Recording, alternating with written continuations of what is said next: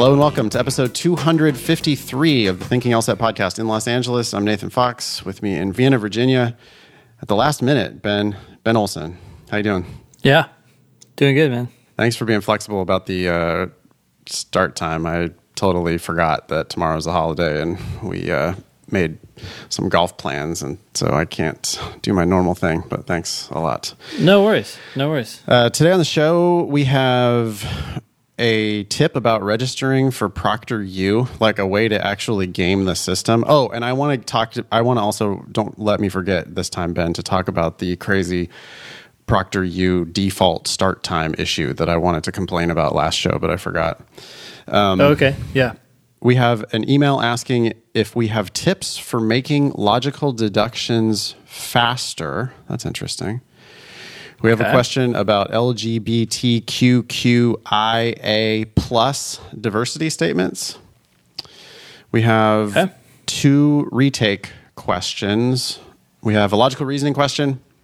And then we have an example of what we think is a good personal statement. We especially think it's good because we helped with it. But this is our man Matt's personal statement. That not only did it get him into law school with a full ride, but it also got him a job working for us. Yeah. So hopefully that'll be useful for the listeners. How did that happen? So he was a student of mine in LA. Yeah. Okay. And we said, sure, we'll help you out with that.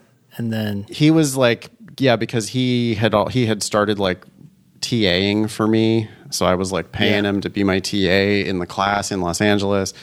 And then he wanted us to look at the personal statement. So we helped him with it, and it was awesome. And then we were both like, wait, could you work for us? Yeah. And that has worked out smashingly well, by the way. Today, the show will air on Monday, July the 6th. Upcoming dates, July 12th, Sunday, July 12th. That is the beginning of the July LSAT Flex.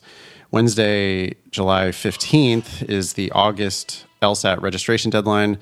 And then scheduled for Saturday, August 29th is the August LSAT. But we got to be up to 99.9% sure that that's going to be a flex.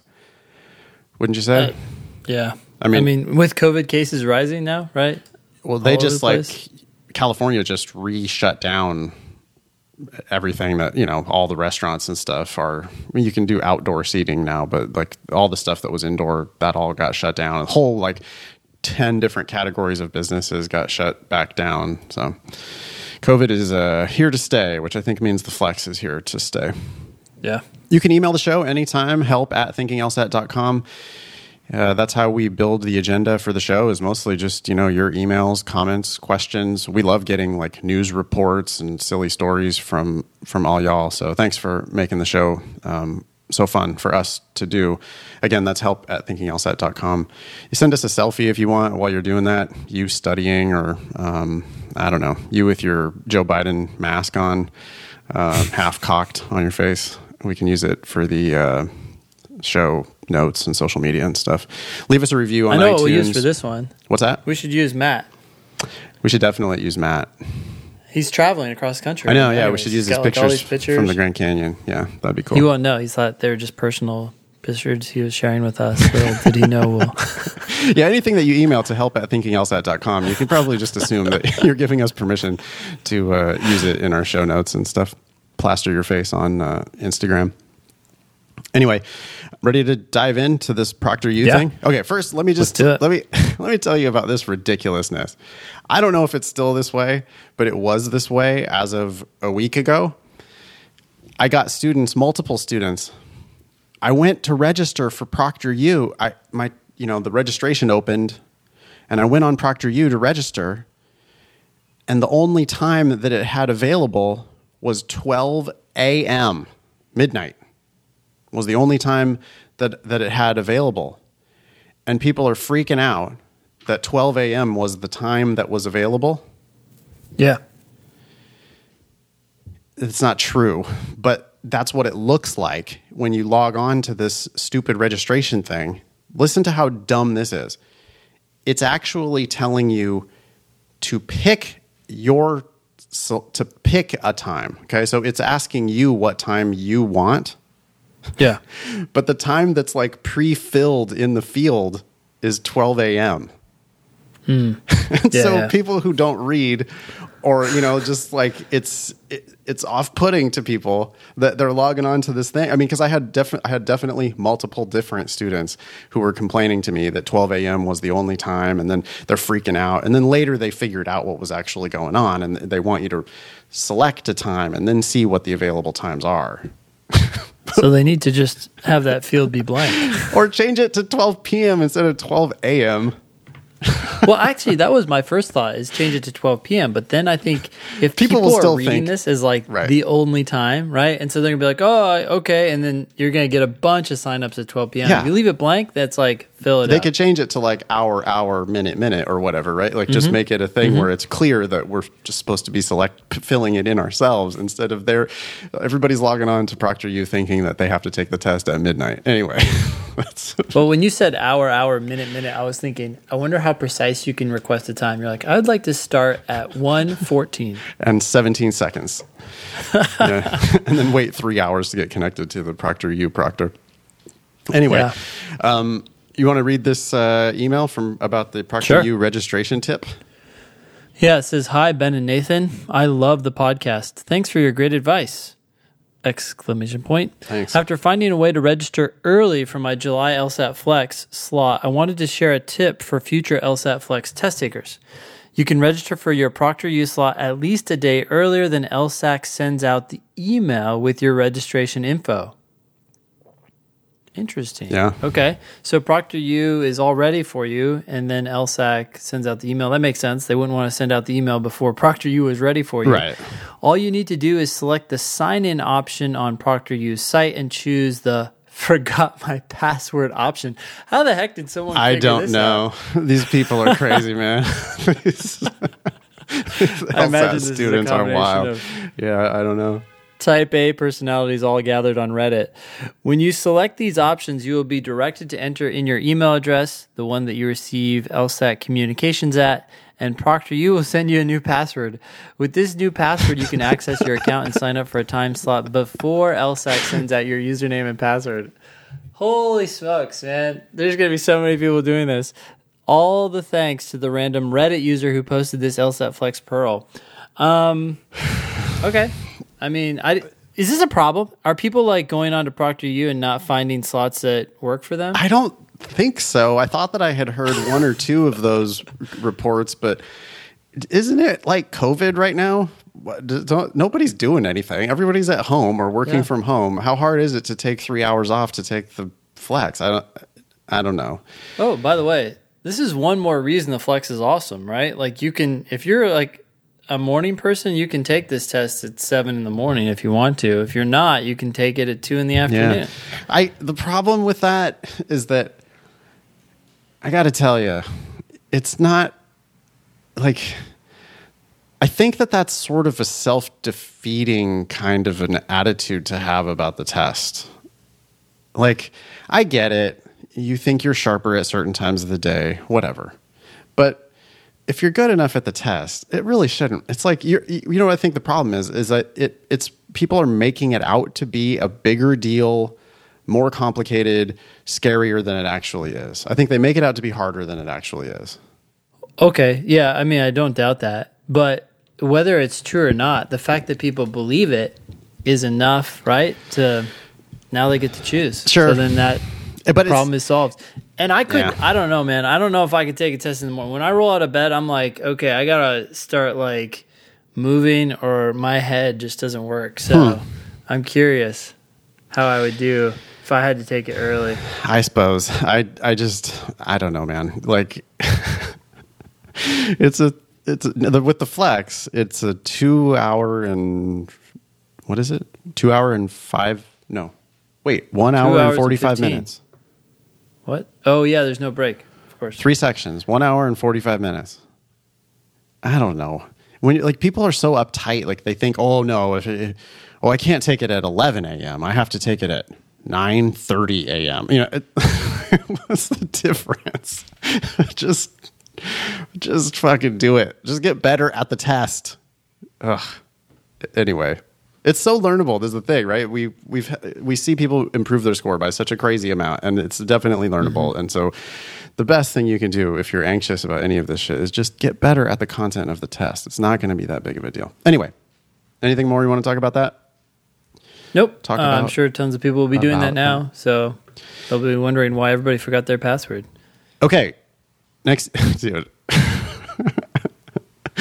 I could feel, I don't know. It's just kind of shady though. Like I don't think that's like a pearl. I wouldn't actually recommend that anyone do that. You know, we're sort of journalists, right? We kind of have to talk about everything. Like we just have to sort of say what's out there. But sure. Do you need to do that? No, you don't. Do you need special treatment? Like, do you get your cream of the crop pick of your perfect time? No. They're going to register everybody. You're going to get a time. You're going to take the test. It's going to be fine. I could see LSAC. Kind of seems like LSAC could do something. Like they probably won't. But if you registered a day early, they could probably like cancel that registration, right? I could see them doing that, but I would see them doing that after they amend their agreement. They would like send out like an update. Well, but the agreement, like paragraph. I don't know, man. The agreement probably already has covers. Like we could cancel your whole life at any time for any reason. If you sneeze at us in the wrong way, we're gonna demand your firstborn. Ready for this next email? I'll read it. It says, Hey, Ben and Nathan, I'm a Daemon user. I've been practicing logic games for several months without the Daemon, and about a month now with the Daemon. I'm finding the video explanations very helpful, and I can get the correct answers most of the time, eventually. My question is, how do I get faster at logic games? I'm usually making the correct inferences, and I'm using the worlds method for diagramming possibilities, but I'm still just too slow. I'm taking about 12 minutes per game. Admittedly, the Daemon is giving me harder questions in drill mode, but when I take practice sections, I still don't finish all 4 games in time.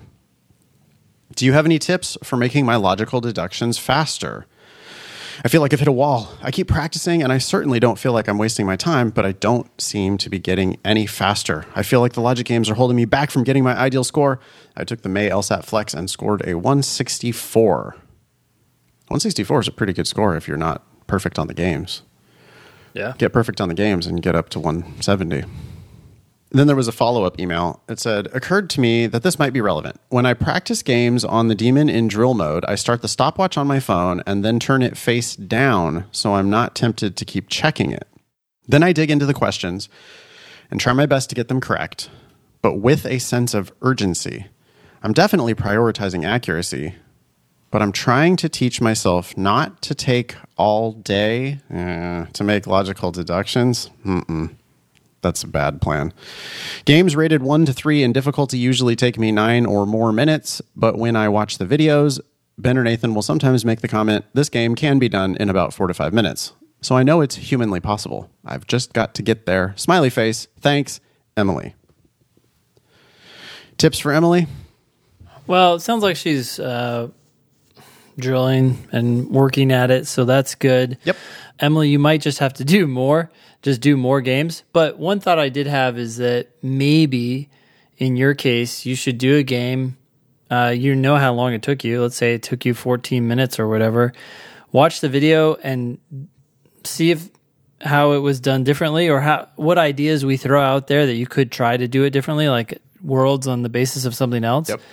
And then do the game again and see with your new ideas, you could bring it down. Even if you do the same or similar setup, just like tweaking some things here and there. I mean, some small changes, like adding an extra world, like you take a world and you split that into 2 worlds, and now it's all full. It just can make a game go down to 4 or 5 minutes. It's crazy, but it's just like you're just done. And you're looking at the answers, you're like, oh yeah, B's got to be correct, C's got to be correct.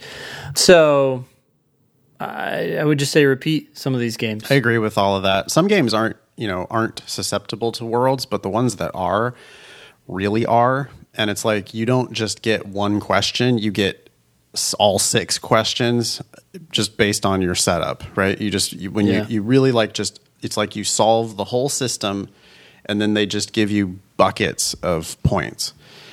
And Yeah. the one thing in Emily's emails that really popped out to me was, I'm trying to teach myself not to take all day to make logical deductions.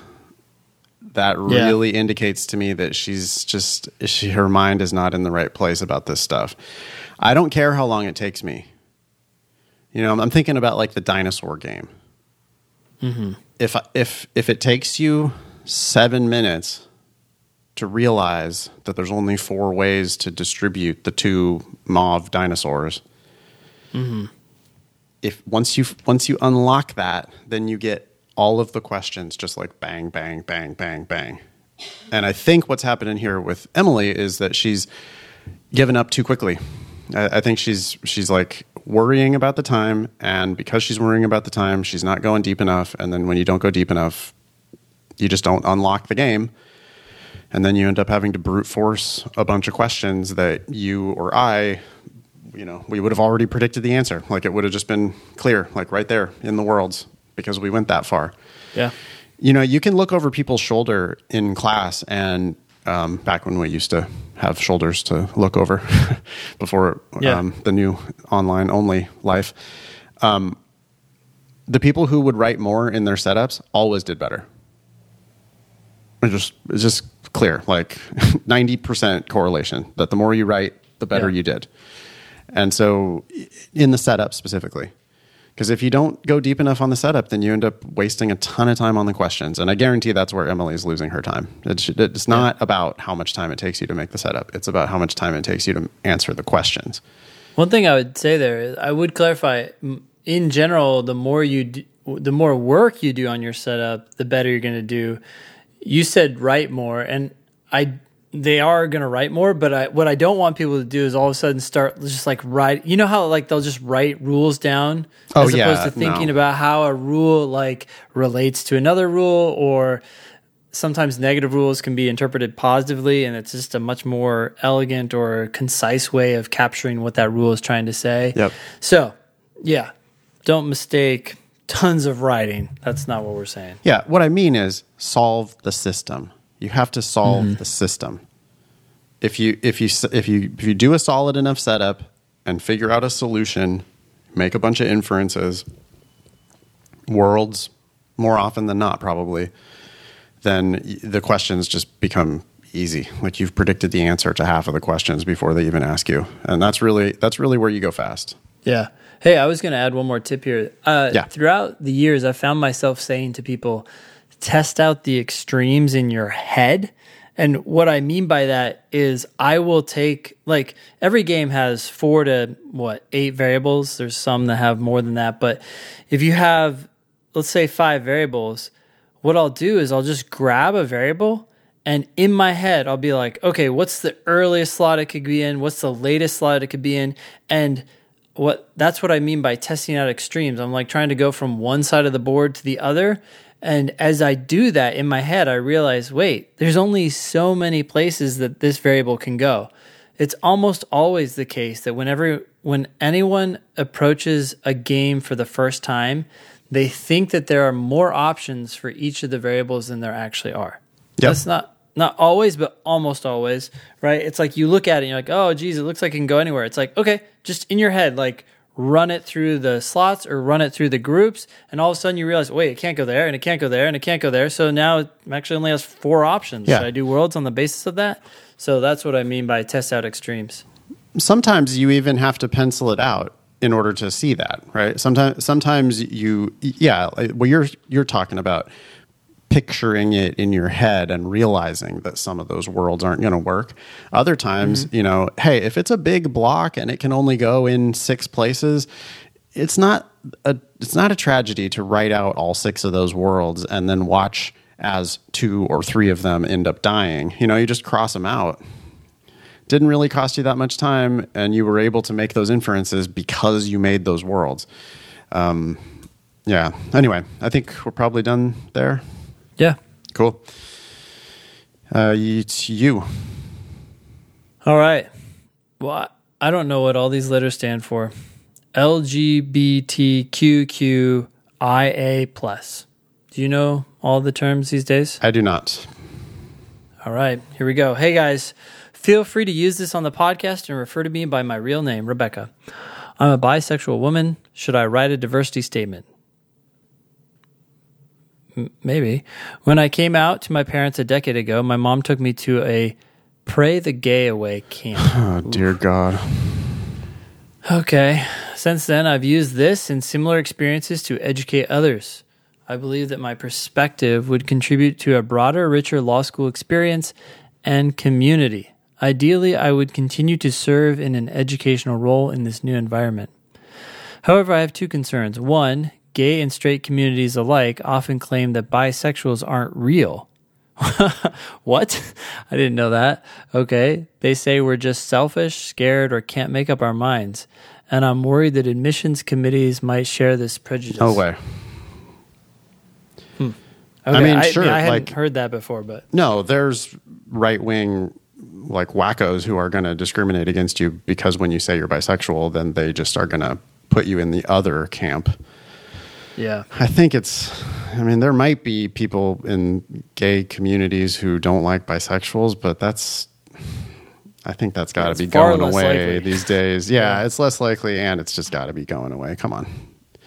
I wouldn't worry about that at all. She says, I'm now married to a man. My current relationship doesn't erase my identity or the perspective that I have to offer, but I'm worried that admissions committees will think I'm just trying to, quote, score diversity points, since I now benefit from the privilege of appearing straight. Thanks for any advice you have to offer. I really don't think that... I mean, I could be wrong, but I feel like, in general, law schools and law school admissions are leaning left. They're more liberal in their thought process. And even like conservative schools, like we have GMU, which is known to be a little bit more conservative, named after Justice Scalia, in fact. It's the legal world. I feel like they're more open to these ideas and just not as judgmental about them. I could be wrong. I mean, you've experienced this more than I have, obviously, but I would say don't worry about it and talk about your experience.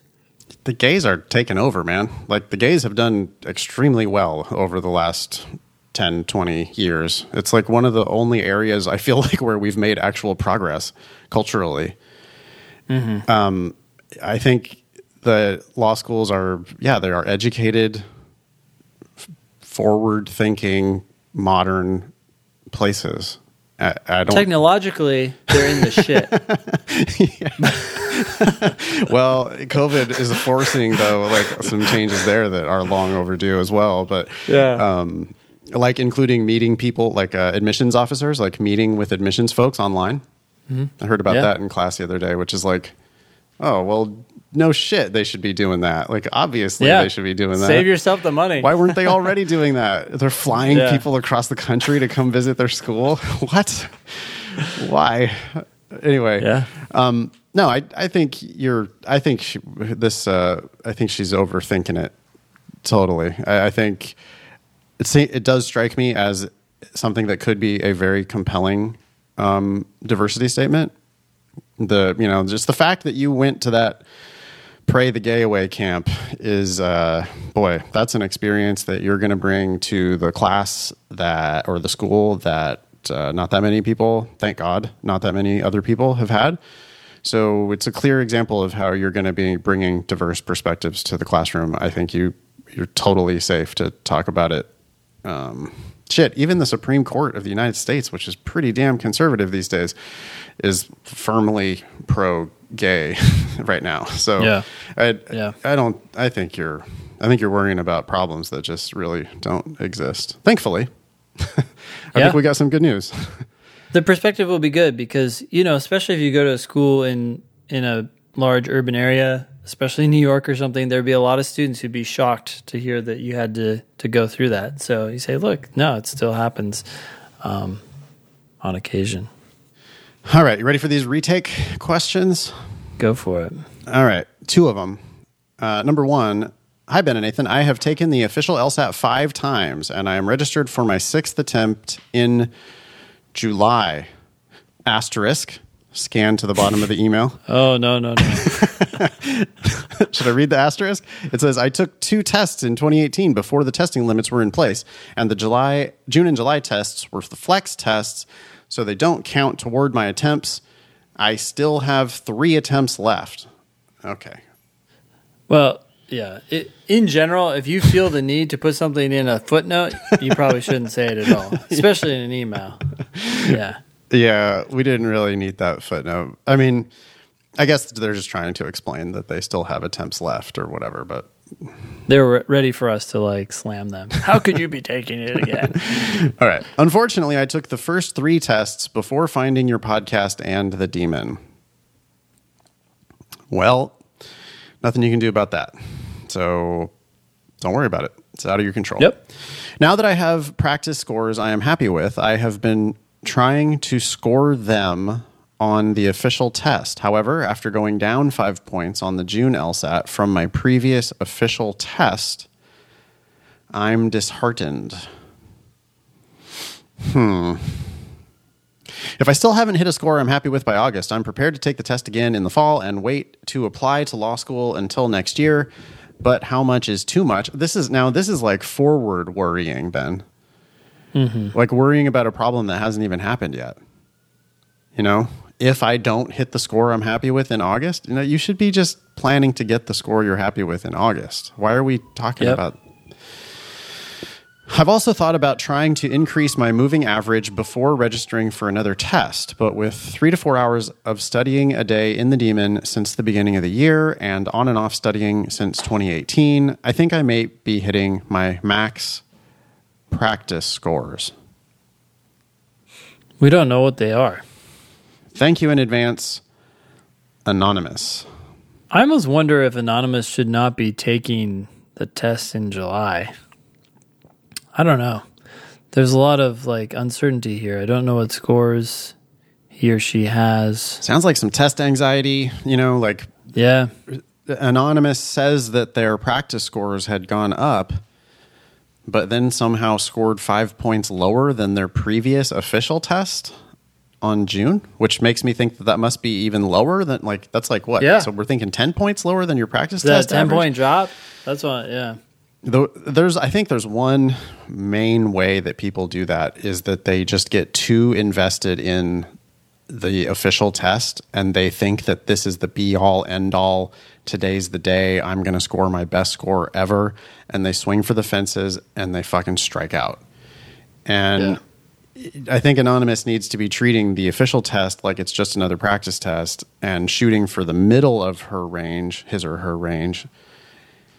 You know, at or above the middle of your range, not shooting for the very top of your range. It's just wishful thinking. And it leads to, it's like me, you know, I'm playing golf tomorrow. It's like if I have this plan of like, oh, I'm going to shoot the course record, you know, I'm going to have my best day ever. And then I make one bogey and I like spiral out of control and just start playing like shit. And I do much better if I just like, hey, there's going to be some good and some bad, you know, like hopefully I'll make a couple birdies. I'm definitely going to make a couple bogeys and whatever, like enjoy it, control the stuff you can control and be open to the whole range of outcomes. The people try to control it, you know, they try like they're going to get their very best one score on the official day. And it just doesn't work out.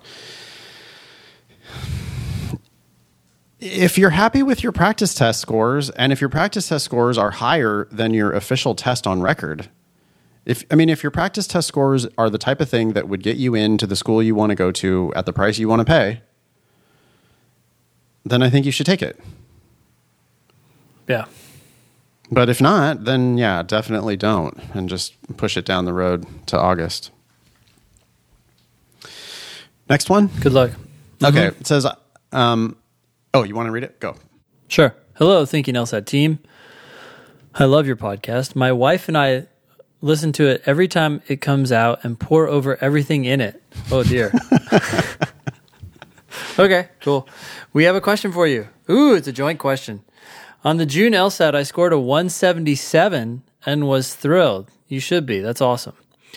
I am currently signed up for the July LSAT. Is it crazy to take it again? based on past podcasts, I believe the answer is no. But I wanted to see if you could lend your opinions. That's above the 75th percentile for every school in the world, right? I think it's absolutely insane to retake with a 177. No, just leave it. It's like whether you got a 177 or 180, you're golden at that point. Harvard, Stanford, and Yale routinely turn down people with 180s anyway. It's not like a 180 is going to be some special golden ticket that 177 isn't. When it's above the 75th percentile at actual Yale, then what possible reason would you take it again? No reason. Yeah. So don't take it again and turn your focus to your personal statement and your overall application. Just get that all in line. Get that ready to go. You want to apply early, and you don't want to have any typos because where you're going to be applying. And you have a 3.3. So here's some context, by the way. This listener has a 3.3, a biology major at UC Berkeley. That's good. It's awesome. Challenging. Yeah. Challenging major and good school. 8 years of work experience. I want to go to the best possible school. I'm not sure Yale is possible with my GPA. Yeah, it's a challenge, but you should apply anyways. But Harvard or Stanford would be amazing. Or a scholarship offer from a T14. Yes, you should be applying to all of those and then decide later once you know your options. I've been practice testing around 175 to 180 pretty consistently. I took my Mayflex and got a 171, so this would be around my third round. Yep, you're done. Just drop the mic, dude. Declare victory. Yeah. Yep. 177. You don't need to muddy the water. Yeah, what if you get like a 173? Then it's like, now you just have these bunch of 170s? Yeah. This week, I feel like I'm being pranked or something. We got the same question just like 2 days ago. Someone was asking about a 179. Should I retake the 179 because I have a previous 164 and I want to? I don't want them to think I got lucky with the 179, so I want to take it again to prove it. Right? Yeah. No, that would be insane to do that. And just today, I had someone texting me that wants to retake a 175. Wow. I'm like, huh? No. What are you talking about? It's 99th percentile. It's above the 75th percentile at almost every school. And even if it's not above, it's for sure above the 50th percentile. So, no. 175 or higher, I would never recommend a retake. Can we just say that that's the rule? That's a good rule. Mm-hmm. Yeah. Vince, I want to maybe give Vince one tiny bit of caution. He says, I'm not sure Yale's a possibility, but Harvard or Stanford would be amazing, or a scholarship from a T14. 3.3 is low for these schools. Yeah. I mean, all the schools in the T14. So I would just be, you need to make sure you apply broadly, Vince. I hope it works out well for you. You were a bio major, so you can write an addendum to make sure that you point out the fact that you took, organic chemistry and whatever else it was you took, and just make it clear that you're a STEM type of brain, and that 3.3 was probably really good in bio. Yeah. Is it just, are we lucky here? Is 3.3, what percentile of the class are you in? Hopefully it's higher. If it is, mention it. Also, did you get a higher GPA your last 2 years? Can we say that? Sure. Increasing grade trend would be great. High rank in your program would be great. If the average GPA for bio majors at UC Berkeley is 2.9, put that in there. Yep. Totally. Okay, cool. Good luck, Vince. And that's awesome that you're listening. It's a family affair. That's nice. Yeah. Ready for this LR question? Let's do it. This is Prep Test 65, Section 4, Number 5. And a judge says, the case before me involves a plaintiff and 3 co-defendants. The plaintiff has applied to the court for an order permitting her to question each defendant without their co-defendants or their co-defendants' legal counsel being present. So plaintiff wants to grill these defendants independently. Okay. Without any co-defendant counsel there. 2 of the co-defendants, however, share the same legal counsel. The court will not order any co-defendant to find new legal counsel. Therefore, the order requested by the plaintiff cannot be granted. What are you thinking? Well, there was a half second there where I was like, this is an interesting problem, because if you're questioning a defendant and that defendant has his or her attorney with them, then you would be questioning them in front of the co-defendant's legal counsel as well. But I also then just realized, as I was thinking through that scenario, and I'm literally imagining the defendant sitting in a chair and the defendant's legal counsel standing next to him. This never said that the defendant's legal counsel had to be there, right? Like, so if you could get rid of the legal counsel, then you could question the defendant by himself or herself, and not have a problem. You know, it's got to be illegal in the real world, right? Like, it just from like TV or whatever, there's no way that the judge is going to allow a defendant to be questioned without their counsel. Yeah. But it doesn't say that in the judge's argument.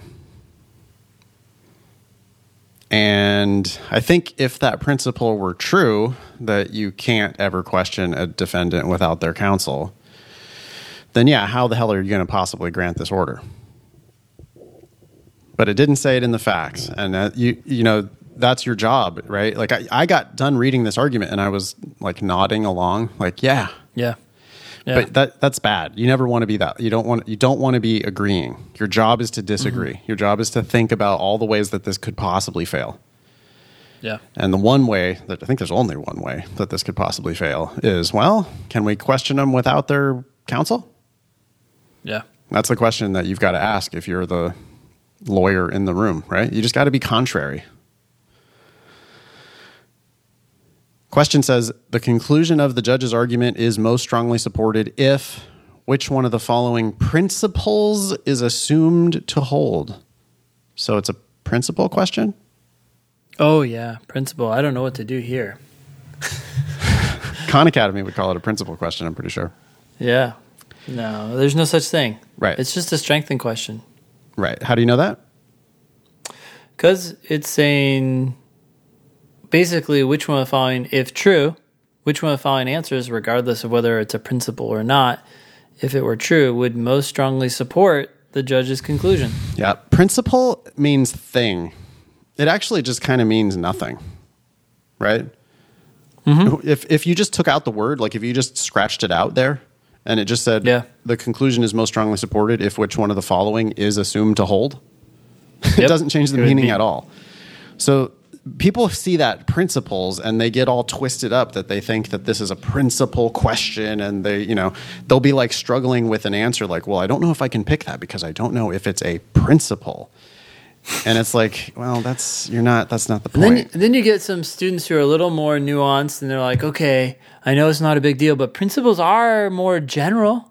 They're more general and therefore, okay. Yeah. Well, did that general claim help you or not? Yeah. That's all I care about. It's entirely beside the point. Which one of the following, if assumed, which means if true, is going to help this argument the most? Yeah. It's a strengthening question. But it's very similar to what other type of question? Very similar to a sufficient assumption question. Thank you. Yeah. And I would always be trying to predict a sufficient assumption here. Same with you? Yeah. Yeah. That's the golden ticket to a strengthening question. A sufficient assumption proves the conclusion of the argument correct. You can't strengthen an argument more than proving the conclusion of the argument to be correct. So lots of times on a strengthening question, if I can predict a sufficient assumption, I will predict the sufficient assumption before I look at the answer choices, because ideally I go into the answer choices, I find the sufficient assumption that I predicted, and that's just 100% the answer for sure. Yeah. So what did we predict again? We predicted that you needed the legal counsel of the defendant to be present when you question him or her. Yeah, you can't. If it's true that you can't question them without the counsel, then I just don't see how we can possibly grant this order. Yeah, because otherwise you would be questioning the defendant in front of their legal counsel as well as one of the co-defendants' counsels because they share the same legal counsel. Yep.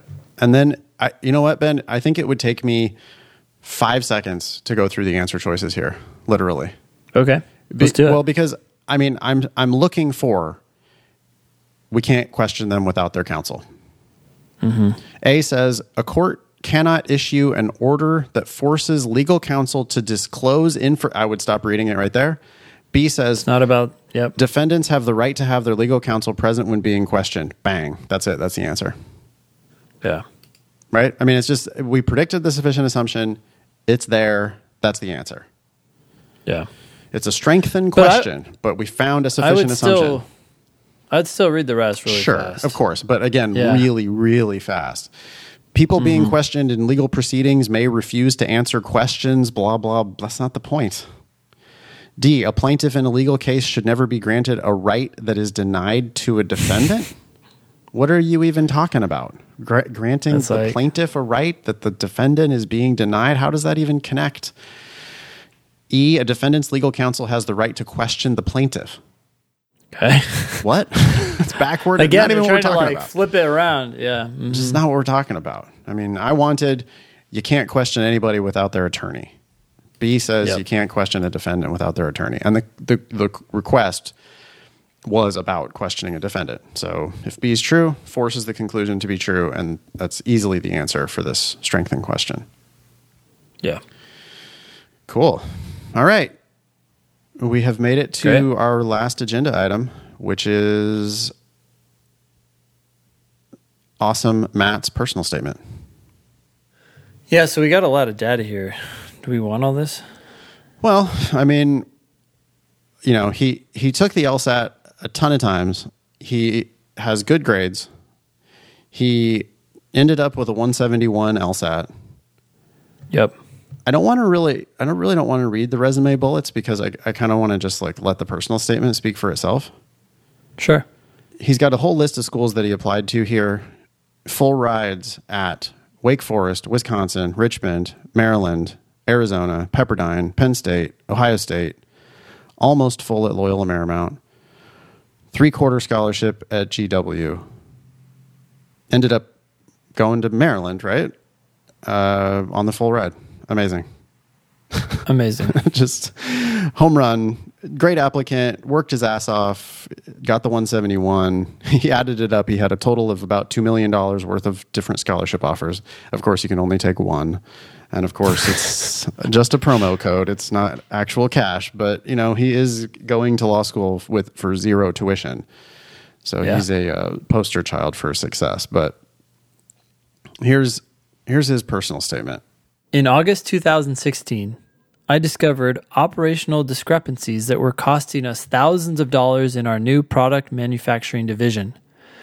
Working in support and logistics for our photo booth sales department, I noticed that our manufacturing and assembly queues were falling further behind.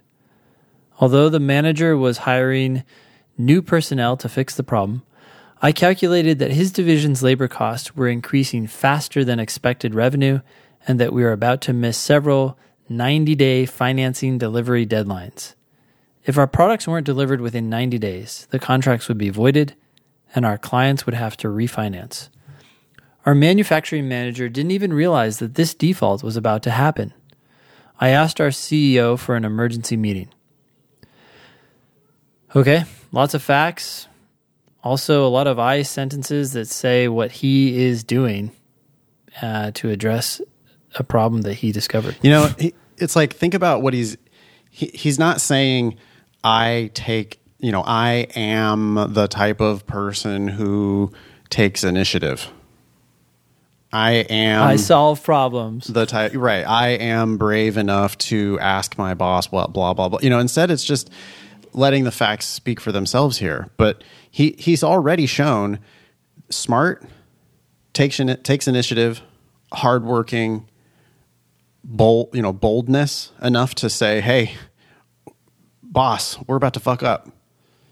Yep. You know, I love it. It's like you are drawn into a bit of a story here as well, right? Because Yeah. now students, they do a poor job of this like narrative arc development. They normally like start off by talking shit about themselves, like where they fucked something up, which is dangerous, I think. And then how they overcame it, yada, yada. But instead, Matt is like, well, here's a problem that I identified, and we assume he's going to solve it. Anyway. He continues, in our one-on-one meeting, I detailed my findings.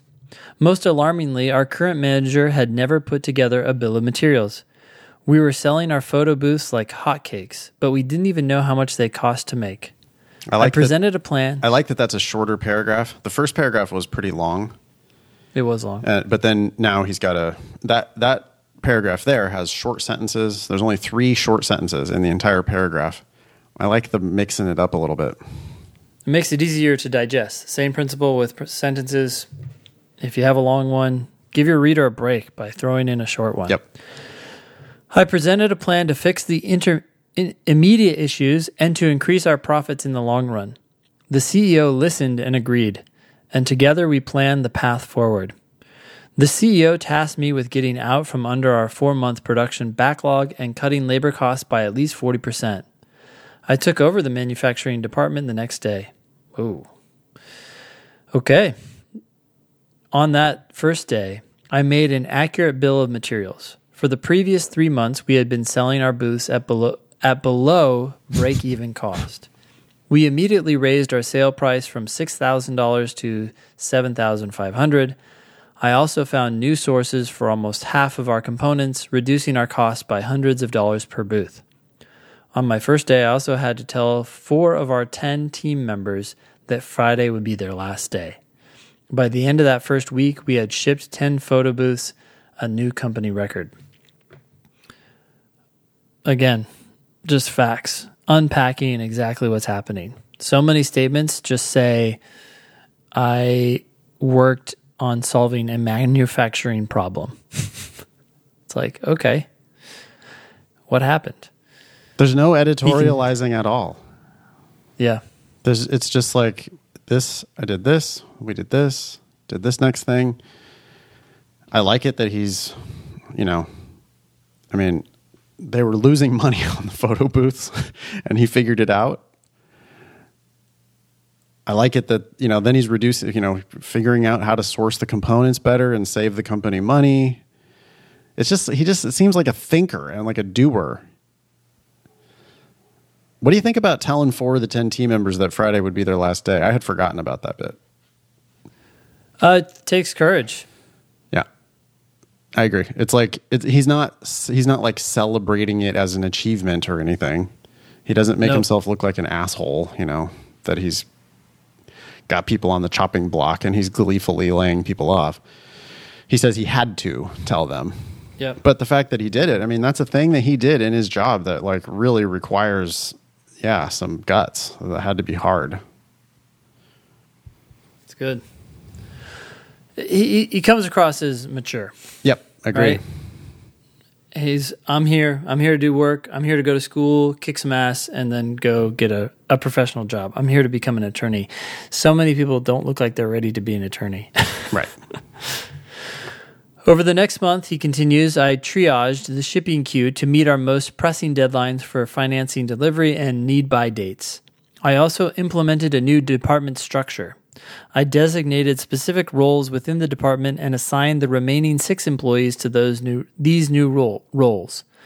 We successfully shipped our over quota for 6 weeks straight. Our 4-month backlog disappeared in 7 weeks, 5 weeks ahead of the best case scenario that the CEO had imagined during our planning meeting. As we were catching up, I again had to let more team members go to cut labor costs. Fortunately, 3 of them were later rehired to other positions in our growing company. After trimming down our team yet again, I refined the roles of each member and gave them ownership of their territory. This responsibility encouraged the 4 remaining team members to grow into their roles and operate independently. I also standardized and documented our operations. These documented procedures now specify best practices that will allow us to smoothly replace future staff and position us for growth after I am gone. During the next 6 months, our team of 5 shipped almost 200 photo booths with accessories, over $2 million in revenue. This amount nearly doubled our first-year sales prediction, allowing us to buy a new office and warehouse space. Wow. The company used the revenue to double its workforce in other divisions. Through further standardization and organization, we cut the build time by over 20% and brought the cost of goods sold down by $1,000 per booth. Over the next 3 years, I became one of the senior leaders at our company. I continued to lead the manufacturing department while becoming the go-to for new projects from the CEO. My division developed and launched 4 more profitable photo booth and accessory offerings. I created the new positions of operations manager and director of products, further defining positions for company growth. I took on the role of safety supervisor and drafted human resource policies for hiring salaried employees. In these new capacities, I researched labor rules and regulations. I helped us achieve compliance in our sick, overtime, and other labor law policies. I also helped negotiate contracts between the company and new employees. Here I discovered a love for the intricacies of the law that has motivated me to go to law school and to pursue these kinds of transactions at a higher level. Now we know why he's going to law school. I like that one sentence where it clearly ties what he was actually doing in his real job to the law school. It just like it's just a real compelling, like, well, I figured out that I liked this stuff, and so now I want to do more of that. Yep. I love it. It's good stuff. We wish you all the luck, Matt. I think that company, by the way, is now just totally out of business because of COVID. I mean, it's sad, but they make photo booths for parties, basically. I don't think there's anybody getting in a photo booth for the next like long time. But no, I mean, strict COVID-19 cleaning policies.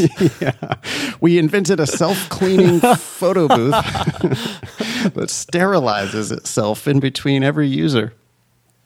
No, he's a great candidate. I'm sure he's gonna kick ass in law school, and those other kids are paying his tuition to go there. They're paying his tuition, and then they have to compete with him for grades. Yeah. So he is winning at the game. That's the game. It's awesome. Cool, man. Anything else we want to add? I think that's it. We're good. Yeah. Yeah. You have class. I have class. I got to go teach right now. Oh, by the way, that's on lsatdemon.com. If anybody wants to study with me and Ben, we are doing live classes 7 days a week through Demon Live. It's amazing what we're able to offer now, more than we ever were able to offer before. COVID forced us to do something that we should have done a long time ago. It's so much better. I'm like so much like more engaged with the students and shit. We had Anne Levine come the other day, and like, you know, she's able to do one class with the entire group, and it was just like, I don't know, there's great questions and so much more like energy and interaction. I've been amazed that I never predicted the students are interacting with each other in the chat in like helpful ways. Yeah. As a classroom teacher, I would always get pissed at kids like talking in class. You know, like even if they're sitting in the back row talking, I'm like, hey, it's like, I can hear you. You're like, what are you doing? But now they can do it in the chat where they like can actually help people understand stuff, and it's silent to me unless I look at the chat, which I check in on the chat, but I notice that they're like helping each other out. It's awesome. Oh, let me tell you one other success story from class. Tatiana is in the class right now, and she told me the other night that she has been, since we started this whole thing, she's been like a stalwart in the classes and like really super engaged. You know, she's always asking questions and making helpful comments, and just like I'm totally engaged with this student. And she tells me that she has always for her whole life been a back row type of a student. Like, it's not her at all to be like this in the class. But because of Zoom, for whatever reason, she's in her own space. She's comfortable at home. And yeah, there's a, Brady Bunch full of people in the Zoom, but she feels totally comfortable asking questions, it's awesome. I'm getting questions from all different levels of students, which I totally love. Yeah. Anyway. Yeah, it's really cool. That's lsatdemon.com. Of course, you don't even have to do the live stuff. You can also do all of the 24 hours a day, just drilling and timed sections and everything else that's in the regular old school version of the Demon as well. We are at Thinking LSAT on Instagram and Twitter. Are we at LSAT Demon on Instagram yet? Did we do that? I thought we were doing that. See if we are. Try to find us. We are, yeah. At no, LSAT Demon. Yep. We are at LSAT Demon. I think we have like 100 people. So go and follow that. Cool. So thanks, Annalisa. Yeah, I'm on Twitter at InFox. Ben is on Instagram at InnovatorBen if you want to come find us individually. ThinkingLSAT.com if you want to get the show notes or subscribe to our newsletter. Please leave us a review wherever you happen to leave online reviews, including iTunes. But yeah, rate, review, subscribe, do all the things, and help other people find the show, please. That was episode 253 of the Thinking LSAT podcast. Thanks all y'all for listening. Nice knowing you. Don't pay for law school.